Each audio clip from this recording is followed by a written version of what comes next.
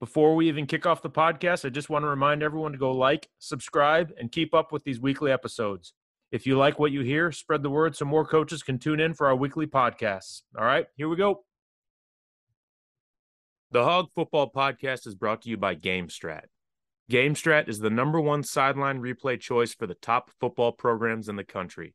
Their system is extremely reliable, easy to set up and use, and they also have the best customer service in the industry. Go to GameStrat.com to learn why more coaches keep switching to GameStrat for their sideline replay system. That's GameStrat.com.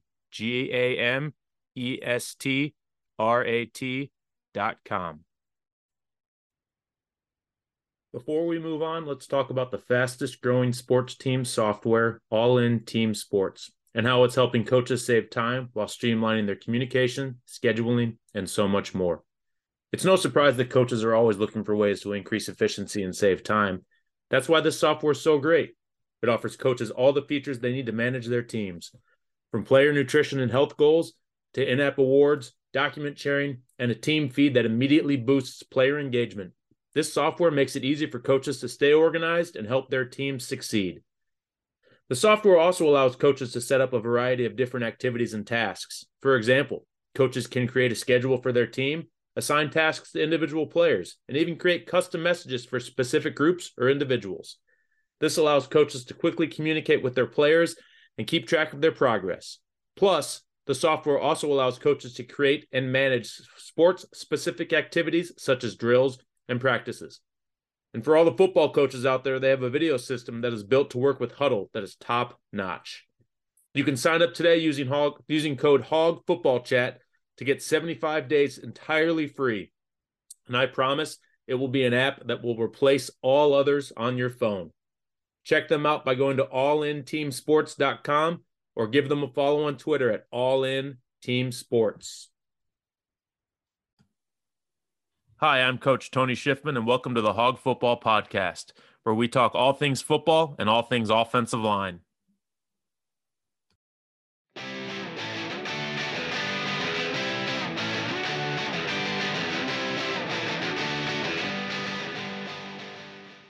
Hey guys, welcome to another edition of the Hog Football Podcast. Today I've got with me Coach Justin DeTavio. Coach DeTavio is currently a private strength and conditioning coach. He helps with athletic performance for males, females of all sports, which is an awesome thing, which we're going to talk about a little bit today.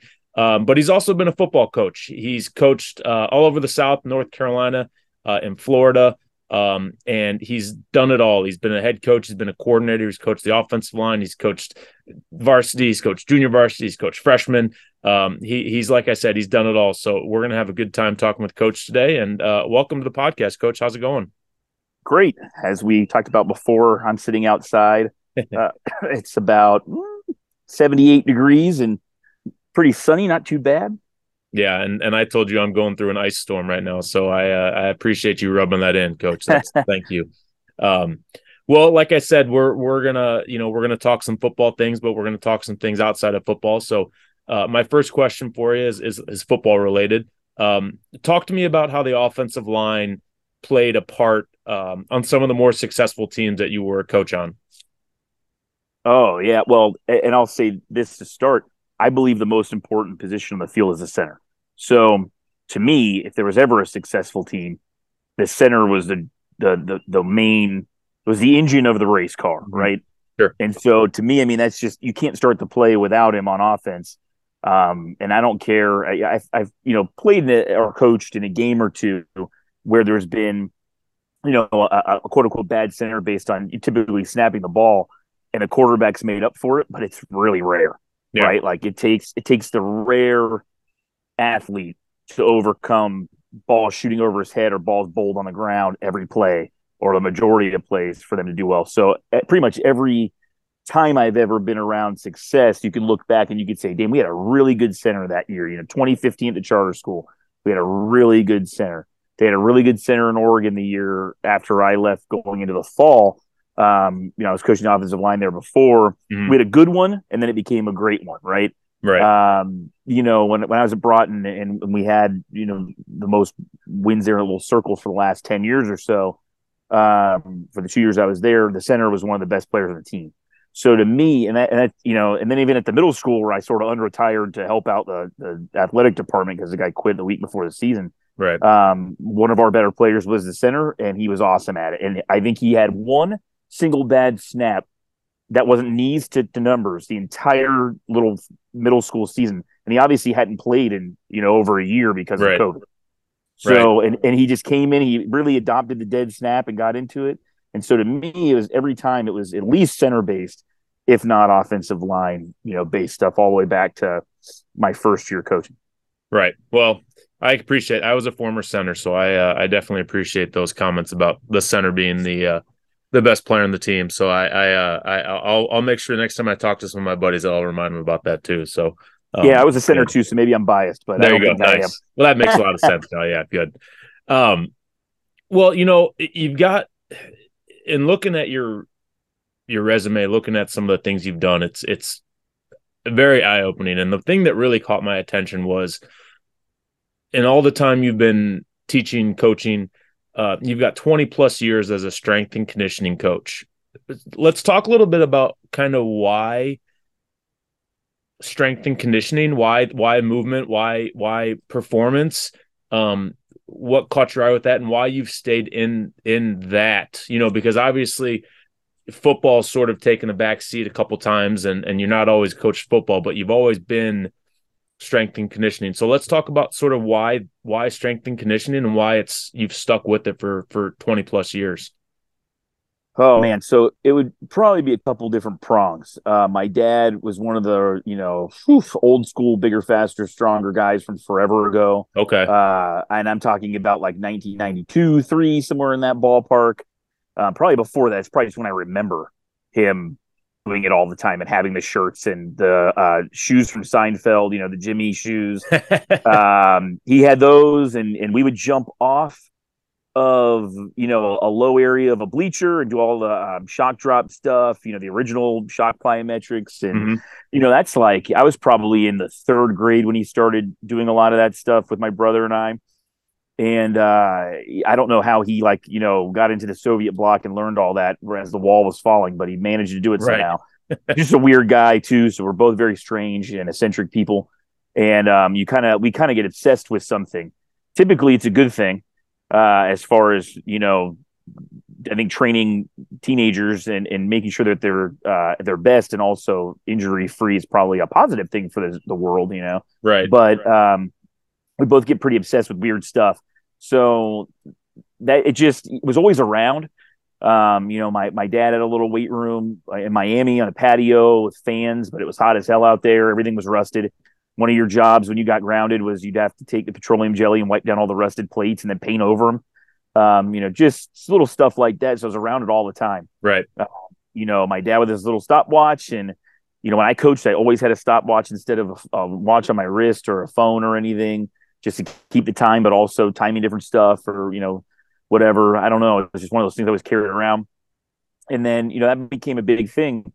And then it sort of was like in the back burner. I was kind of a fat kid. I didn't really like doing all the running and stuff like that. And lifting weights was never that big for me. I did it, but because that's just what we did in my house. But even my mom lifted weights, right? Like everybody in my house would work out. My aunt, my other aunt, my uncle. Like it was just one of those things. A lot of people in the military, and so that was a little more common, maybe than most households. And then when I was coaching, it was just a way to stay involved even when the season wasn't going on. Sure. Some people would go away and then, they'd come back. And you hadn't seen, the players hadn't seen them in months, right? From November all the way through to almost May in Florida. And I found it a way to really stay involved once I started coaching. They always needed help in the weight room at these places at 120 guys in the program. Luckily coaches were always really accepting and had me come around. And so then it became sort of that thing. And then it was like, as I became a head coach, you're so focused on scheme and roster management and that kind of stuff. And then I figured out our schematically, it's whatever. The reason I thought we were losing was that I wasn't changing the strength and conditioning program and modernizing it. Mm-hmm. And so I got really obsessed with how to make us faster, all around. We had like one guy running a sub-5 out of 30 guys. And it was like, well, we're not going to win this way. So then it just sort of like it evolved in different ways. I was always around as a kid. It was a good way for me as a 19, 20-year-old coach to sort of be involved year round, have something to do. I was bored, and wanted to be involved and show that I was reliable. Mm. And then it became more of a like obsession. And then I started really getting into my own training as opposed to, again, just doing it because it's what I always did. It became, well, I'm going to try all this stuff before we do it. Right. I'm going to do Dale basket speed work. I'm going to do curve sprinting. I'm going to try all these change of direction drills and agility drills. And I'm going to, do eccentrics and isometrics. And then it just kind of snowballed to like an obsession again and a different thing. It went from being obsessed with defense to being obsessed with offense to be, you get your stuff. And then it became strength and conditioning was like where I got obsessed. And then I started to notice I just, I stopped the desire to be in an indie period again and again and again for 15 weeks was gone. I did not want to meet on Saturday to watch film. Right. Watching grainy ass Zapruder film of, some team from, BFE, North Carolina or Oregon or wherever just got to be like taxing. And it was like the part that I'm always interested in doing is the off-season program where everybody else is like, they get bored with that. I never did. They were ready for the season to start. And I was like, man, I wish we were still banging out this off-season program. We didn't have enough weeks. Like I was always really into that part. And it was like, wait a minute. Sometimes you have to, it just dawns on you and it takes till you're 38 years old. But, there you are. Right. And it's funny. That's a lot of similarities with your kind of background are same as mine, because to me, the weight room, I was always a big lifter growing up in college or in high school and college. And even I remember being in 7th and 8th grade in my parents' basement, and we had like one of those little junky weight sets that my dad got, kind of secondhand because I wanted to be stronger to throw the shot put. And I just fell in love with lifting weights. And when I got to start coaching, that was sort of, again, like you, that was kind of like my way in a little bit, was that I could go down there and help with the weight room and be involved in that. And I used to be in my youth, because I can say that now because I'm an old man. I used to, I mean, we used to lift with the kids, and it was, I think it was, it helped build trust a little bit with those guys, because they, like you said, they see us, they see us doing the same stuff they're doing. And we felt like if they saw us doing it and knew that we were pushing ourselves just as hard as they should be, that they would push themselves a little bit harder. And it helped make faster teams. It helped make stronger teams. It helped make better teams, because there was that buy-in down, in the weight room, so to speak. And it's just, again, it's something that I always like to be involved with the weight room, the weight program. And I don't know why. It's just been, over 20 plus years now where it's just kind of been burned into my brain, I guess. Yeah. And I think you're right. I think there is a buy-in, and I don't think you have to do the exact weight those guys are doing, right? No, heck no. Yeah.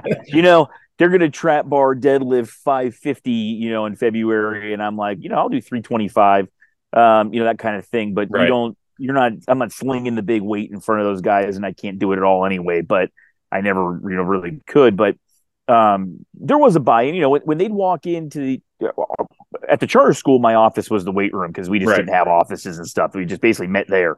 So if, you're going to have a piece of pizza after the game, with the coaching staff, we all had our pizza, in adult waters in the weight room. When, a parent wanted to come talk, unless it was during the school day where I had my little dean's office. Other than that, it was in the weight room. Like, you pull up a chair, sure, we use this chair for a Bulgarian split squat, but, here, come and sit down, or you have to sit on a plyo box or something. Right. But it was, it just became what we did. And it was a big part of the program. And, I think kind of lost myself there. But I think it is a way to get buy-in from the guys, right? Like they'd come in and they'd see me sweating, and it was a Wednesday early release day. So then I was in there after practice lifting weights or before practice getting a workout in real fast, and they'd see it. So at least you were doing it, right?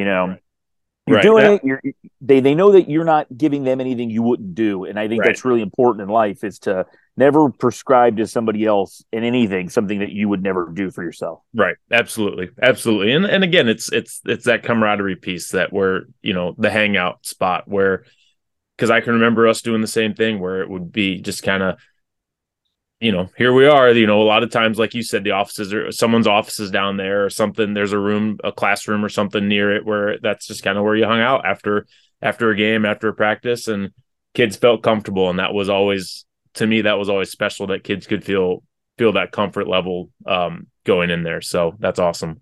You kind of touched on a little bit with the indie periods and not wanting to do that anymore. Is that the main reason why you kind of got into the private strength and conditioning, so to speak, or was it just you wanted to branch out a little bit and be more involved in sports, not, other sports than football? What was kind of the mindset in starting your own company and doing your own thing with males and females? Yeah, I started my own little thing. It didn't work out that well. It's hard to get, people when you don't have a space, and I'm still a teacher.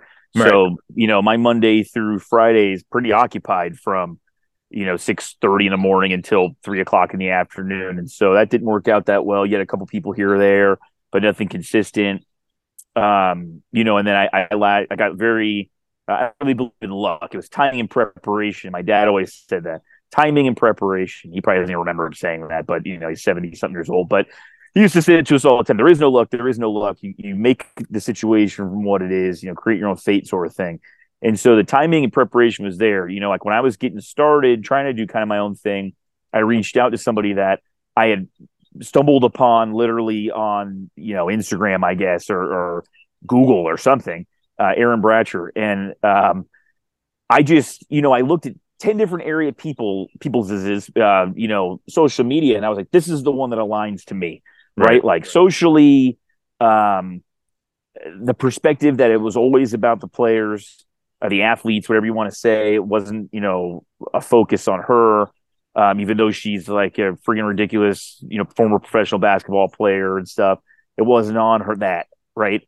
That's more of a flex that you only get when you know her real well. And then, she beats you at everything you do, right? Including human-sized hungry hippos. Can't beat her at anything. But, and I reached out to her, and I didn't know that her business was really new. And to me, she'd been doing it for 10 years, right? Like she was so good, and it was also done so well.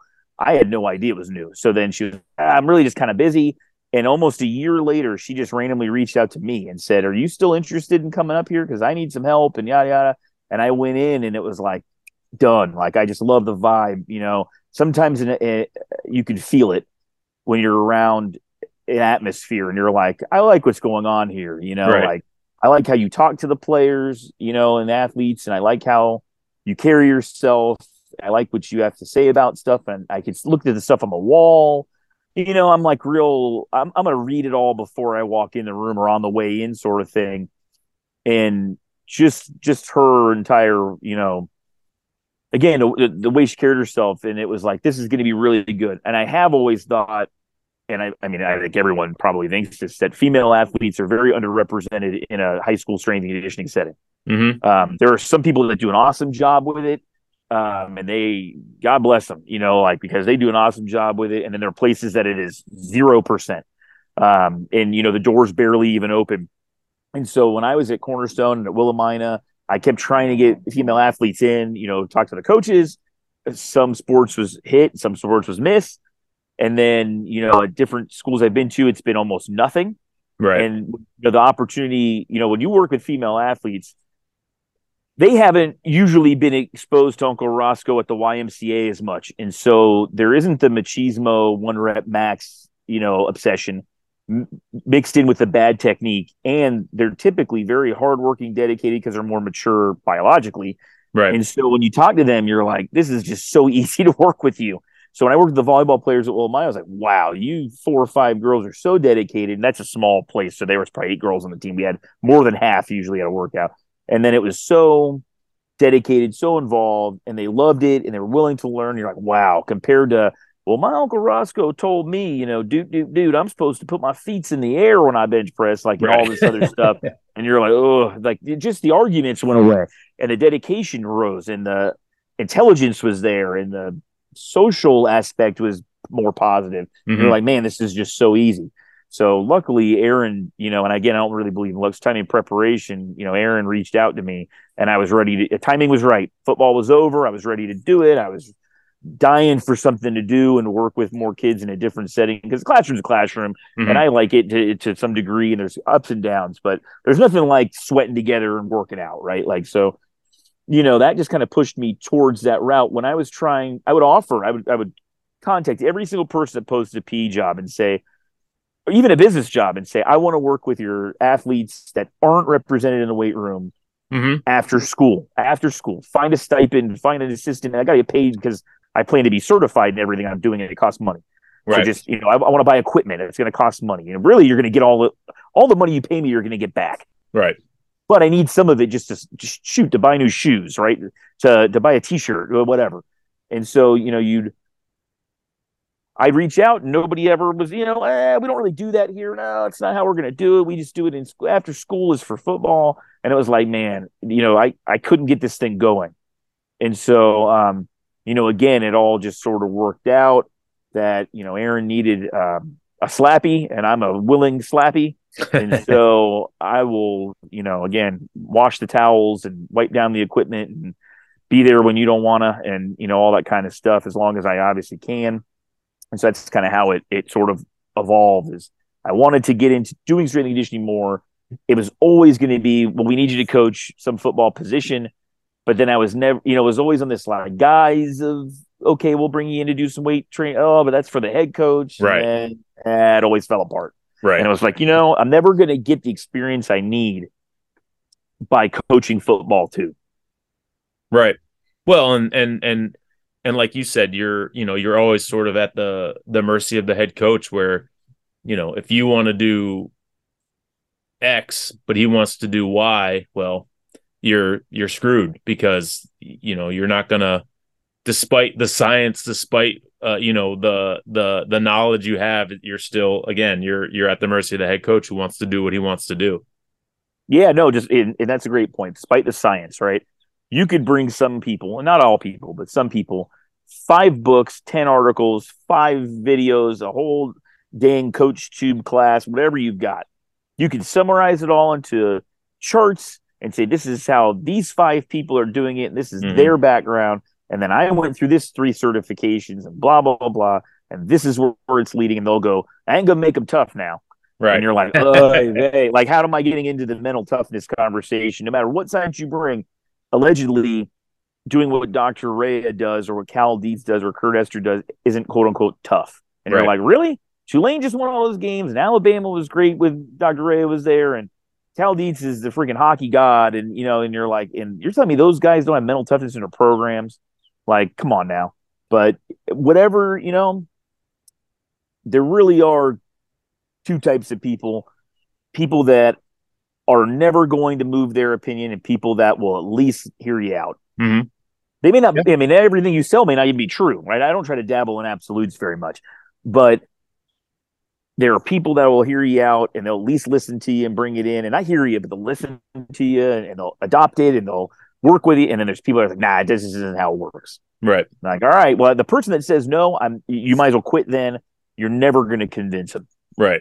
The person that at least will hear you out and you can see the wheels spinning, now you've at least got them on the line to sort of change some of these, preconceived notions about the value of absolute strength or the value of doing 15 100s or whatever it is that doesn't make scientific sense. Well, and it's I'm sitting here thinking about even my own experience as a player and a coach and how how different the old school mentality a little bit. And I'm sure you've dealt with that, and I'm sure you've changed yourself. But I mean, I can remember my senior year of high school, and I'm dating myself here. It was 1998, Nice. 1998, 99, and we did 6 sets of 10 for everything.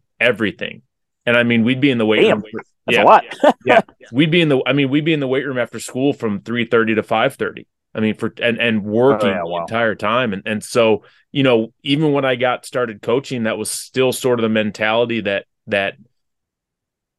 some guys had, and we still followed that a little bit, not to a T, but somewhat. And it took someone different coming in and changing it. And I can remember I'm on my soapbox now a little bit. We'll get back to you, I promise. That's But fine. I can remember in 2009 was the last year we sort of followed this old school program, and we had shoulder injuries, and we had soft tissue injuries, and we had, I mean, like 4 kids that had shoulder surgery or tore something. And we completely revamped the next year, and we went from 4 surgeries to 0. And had our best season in school history. And it just took changing our mindset a little bit in the weight room and becoming a little bit more athletic movements, as opposed to, like I said, the 6 sets of 10 of stuff. And it's I'm sure if you look back at the things you were doing back in 20 plus years ago when you first started, you probably are saying, what the hell was I thinking? Oh Because it's God. it's adapted so much and it's changed so much in the time. Yeah, yeah, I would say the big move for me was 2014 or so. We had a guy that I had coached when he was in high school wanted to get into coaching. God bless his soul. And he gets in and we bring him into the charter school. And I'm like, man, I need all the help I can get. Like, this is the place with 3 coaches, like Mhm. me included. So you're gonna be a weight room guy. I don't care. And we started to go to more and more. And in a sense, we used the Glazier Clinic for strength and conditioning and like kicking game, and we were using the internet, like smart football stuff like that Right. for schematic stuff.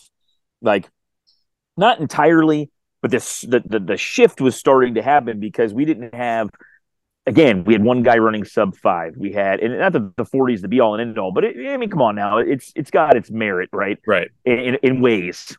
And so I'm a little more into fly 10s and 20s, but that the 40 has its merit. So you would get, because everybody knows that as a universal number, so it's easier to talk to parents about.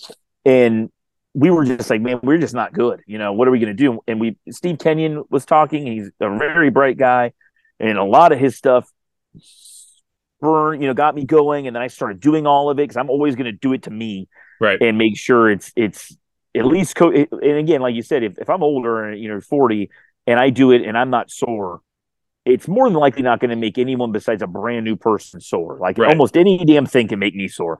I did lateral lunges the other day and I'd only taken like 3 weeks off of them, did them, and I couldn't even walk up the stairs. So everything's going to make me sore for 2 days. But these young guys, they'll be fine, but for the most part, but unless they're brand new. So you're like, Right. okay, I'm not sore. And I saw how it worked. Now I can coach it and I feel like I can feel it out. And, so I did a lot of Steve Kenyon stuff. And I was like, I see where parts of this make sense and parts of this I'm not really in agreement with.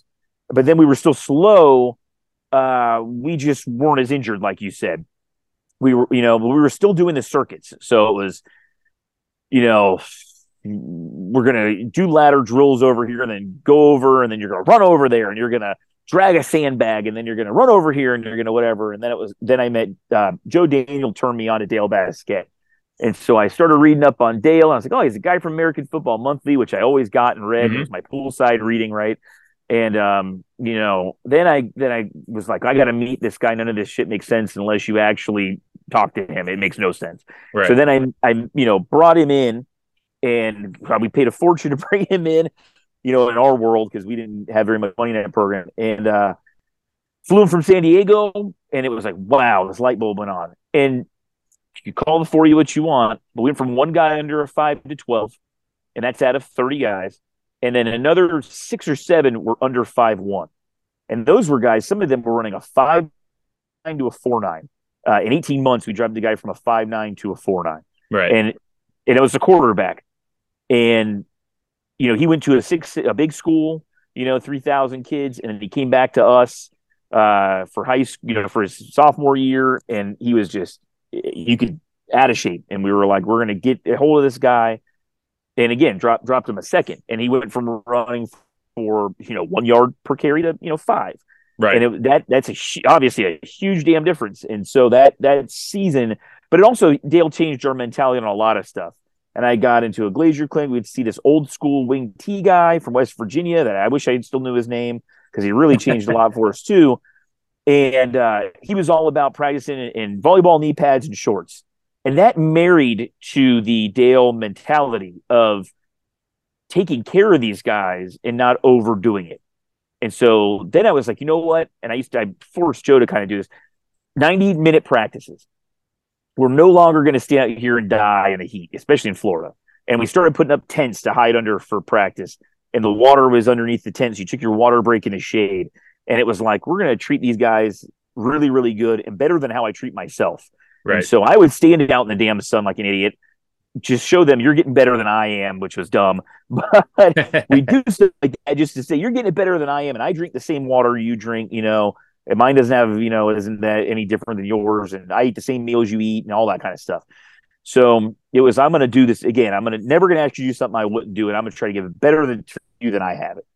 And we got really into that. And even when we did it, we always, sprinted first. We go in the weight room, and they would get 15 minutes in the air conditioning in the shade to lay down and throw out some granola bars and give out some Gatorades and stuff. And then, okay, we're going to come in. Our lifts were shorter. Our speed work was obviously actual speed work, not BS. We started curve sprinting. We started doing real agility training versus just COD cone stuff. Right. And it was growing and growing and growing. And it really took that turn, like you said, and then boom, we went 7-4, and they haven't won that many games there since. Right. And we went 5-5 on the grinded out way. Then we dropped to 2-7 or 8, and then we went 7-4. We completely adopted the more scientific model, and I was still an idiot and didn't know everything, but I could still do the what. I got why, and I could do the what. I just didn't really understand how it all went together. Right. But I could do the how enough of an agenda to follow the program perfectly. And now I don't do it exactly how Dale did it. He'd kill me for saying that. But, it's all been manipulated in a sense. But, that changed everything. I mean, like you said, soft tissue injuries. I mean, I remember, I think every single person that played in our first game was dressed for our last game. That's awesome. All those weeks later, and we only had the 30 guys and only 18 saw the field. A lot of young guys didn't play a ton. But, we rode those 18 guys, but, we didn't practice a long time. It was like, 90, 90, 60, 40, and that was it. And then we played on Friday. Right. No, that's awesome. Yeah. That's awesome. It really is. There's such science to it. And the guys the coaches that know it. And I mean, you're not always going to be able to get what you want out of everybody, but if you understand it and can teach it and coach it, then you'll see results where you need to see results. So that's awesome. Well, Coach, I don't want to keep you too long, but I got one more question for you, and this is one I give everybody. A little bit back to football based questions, but if you could build a Mount Rushmore of offensive linemen from guys you coached, guys you played with, or maybe guys you were just a fan of, who would be on that 5-man offensive line? Oh, man. Like the guys, I made a Dermontti Dawson reference one time. Oh, nice. That only me and, of course, the other, 30, 40-year-old coach understood. But that was like one of my guys growing up. I was a huge Keith Sims fan from the Dolphins. It was my guy. Like I wore 69 without having any mental fortitude to understand that probably wasn't an appropriate number to wear when you were 13. But I was hell bent on doing it. And then they would always stick me in a different number on the day of the game, no matter what I asked for. So I made my own practice jersey with it on there. Nice. I just wanted to be that guy. And my dad is hard ass dude, but the thing that he was good at was manipulating you psychologically to do the thing that he knew was best for you. And you thought you didn't realize you were being played. right? So like he kept convincing me how cool offensive linemen were. So he took me to meet Keith Sims. Because my dad was a firefighter and he would sneak me. I mean, I'm sure his statute of limitations is over. He would sneak me into the Orange Bowl and have me hang out with all the linemen. So I would meet Kennard Lane, Kenny Holmes, and Warren Sapp for the D-line guys. I would meet Tim Ruddy, who played center for the Dolphins. Mm-hmm. He played Notre Dame. Keith Sims, Rich Webb. He'd take me to meet those guys and then see, you want to play offensive line. See how nice those guys were. You see how cool those guys were. Look how big they are. Don't you want to be this big, huge dude? And he would convince me that because he knew I wasn't going to play fullback for Nebraska in the in the I triple, which was my goal, right? Like right. I was the weirdest kid. My goal was to walk on at Nebraska and be the neck roll wearing meathead fullback guy, right? Man. And I was like, I just want to run that trap, and I want to be that guy. I was obsessed with Tommy Frazier and those like Nebraska teams in 94 and 5. And that was the guy I wanted to be, was the big, meathead fullback. You and I would get along great because my favorite player, I used to love Nebraska and Joel Makovicka. Yeah, I remember him. Yep. That was my guy. That was the reason I wore the face mask I wore in football was because of Joel Makovicka. And Corey Schlesinger was my guy. Yeah. And he tore up Miami, which was my favorite team. Yeah. But it was one of those, like, I'm pissed off that my team lost, but at the same time, this was the team I was always watching in awe of too, in a different way, was those Nebraska teams. That's awesome. And so I was really into it. And like at some point I bought everything on Nebraska's, like I used to sit there and watch them run trap like 75 times in a row on some DVD I got off the internet, right? Like I was like obsessed with this shit. And that was just like, to me, that was the be all and end all spot. My dad kept saying it's the offensive line in high school. I went and said, I want to be the fullback and a linebacker, and they immediately stuck me on the offensive line. And it was like, man, I'm always stuck doing this, Pop Warner High School, whatever. Right. But in the end, yeah, so, I mean, definitely Sims and Webb were like my guys. I always liked, especially those Miami teams, Brett Romberg just seemed like a cool guy. Oh, yeah. And you're like, man, he's got the hair. I have long hair. He's got the hair. Just seems so cool. And you're, kind of like obsessed with that. Whenever you watch somebody, Nelson from the Colts that played at Notre Dame, you're always like, man, I love to watch him play. So I was always obsessed with some of those, again, those same guys. I used to collect, you collect your football cards. I would always go for weird stuff like offensive linemen, and the guy at the card store would be like, who the hell is this kid getting like random left tackle or right tackle cards? But, right. Like Lomas Brown, I know I haven't really given a 5-man line or anything. No, you're okay. Those were those guys, Walter Jones, like the guys that you saw and you thought, man, KC Jones was the guy I really loved at Miami because he wasn't that big. He was like 250 pounds. And I thought, hopefully I grow, which I didn't. And I'll be 250 pounds and I could probably do that. And when I used to go to Art Keough's camps before they even called him Down and Dirty, I don't think they called it that yet. They used to hold him in the Orange Bowl. It'd be like 1,000 degrees in the summer. He'd be there with all these other fat kids. And that guy would talk 1,000 miles an hour. And I got the chance to like talk to him for a long time one day and stuff as an adult. And that was really cool too. But, like Art Keough, my dad brought me, of course, over to Art Keough. And he would always talk about Tony Wise. And like, my dad was a baseball guy, but he would bring you to all these things hoping to convince you, like, you're not going to play quarterback, running back. Like, you need to really get obsessed with this thing. And it worked. Like I thought it was the coolest thing. And even at coaching, when kids would be like, no, I don't want to play offensive line. I was like, really? Like, it was such a cool position to me. But then you remember, oh, yeah, I got like psychologically manipulated into right. this. This was not a normal kid thing to like want to be a left guard for the Dolphins or something. Right. Never. Yeah. No, you're right. We never want to do it, but then once we do, we fall in love with it. So that's I think that's what sets us apart from everybody else. Yeah, and kids just need to their parents need to be realistic, and the kids need to give it a chance. And I think you can have a lot of fun doing it, especially as a predominantly zone sort of person with some wrinkling in power here and there. but it is fun to pull, and it's fun to kick a guy out and blindside him. That stuff is fun. It's fun to have a screen where the lineman can get out and run. I think that's important to do just to give them a little taste. No doubt. It's a very special spot. Obviously I've got it's got a deep place in my heart. So that's great. Well, Coach, do me a favor, before we get you out of here, drop your Twitter handle and any other information you want the listeners to know. Yeah. So it's at, and then DOTTAVIO. We're EB Athletics. If you're in the North Carolina, kind of Raleigh, Wake Foresty, Cary sort of area, we have a lot of players from all sports. So again, we do a lot of hockey. NC State women's, we train them, women's hockey team, club team.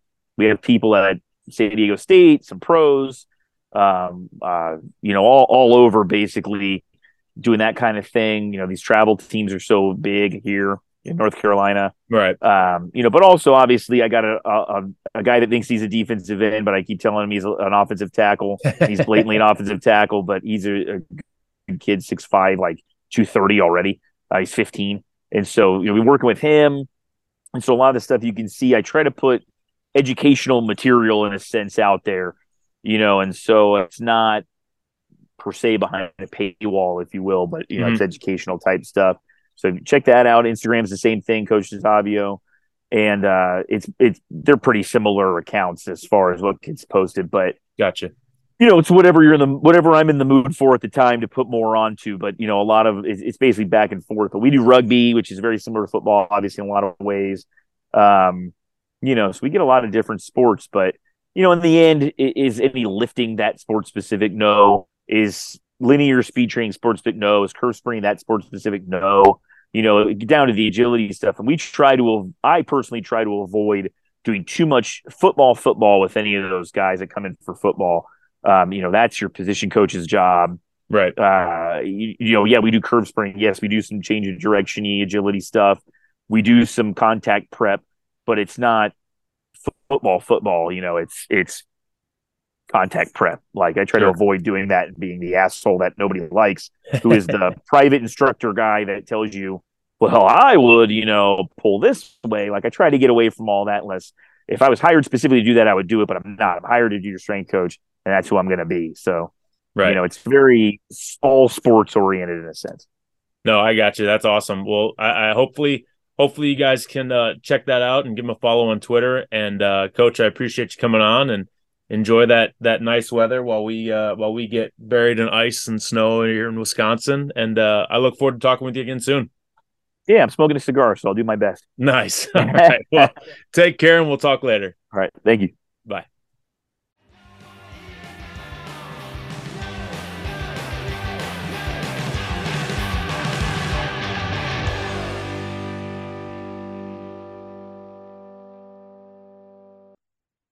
The Hog Football Podcast is brought to you by the online clinic at Chief Pigskin. The online clinic by Chief Pigskin is a collection of coaching content from over a decade of travels from a high school coach. With video quality that is unmatched, you should check them out at clinic.chiefpigskin.com.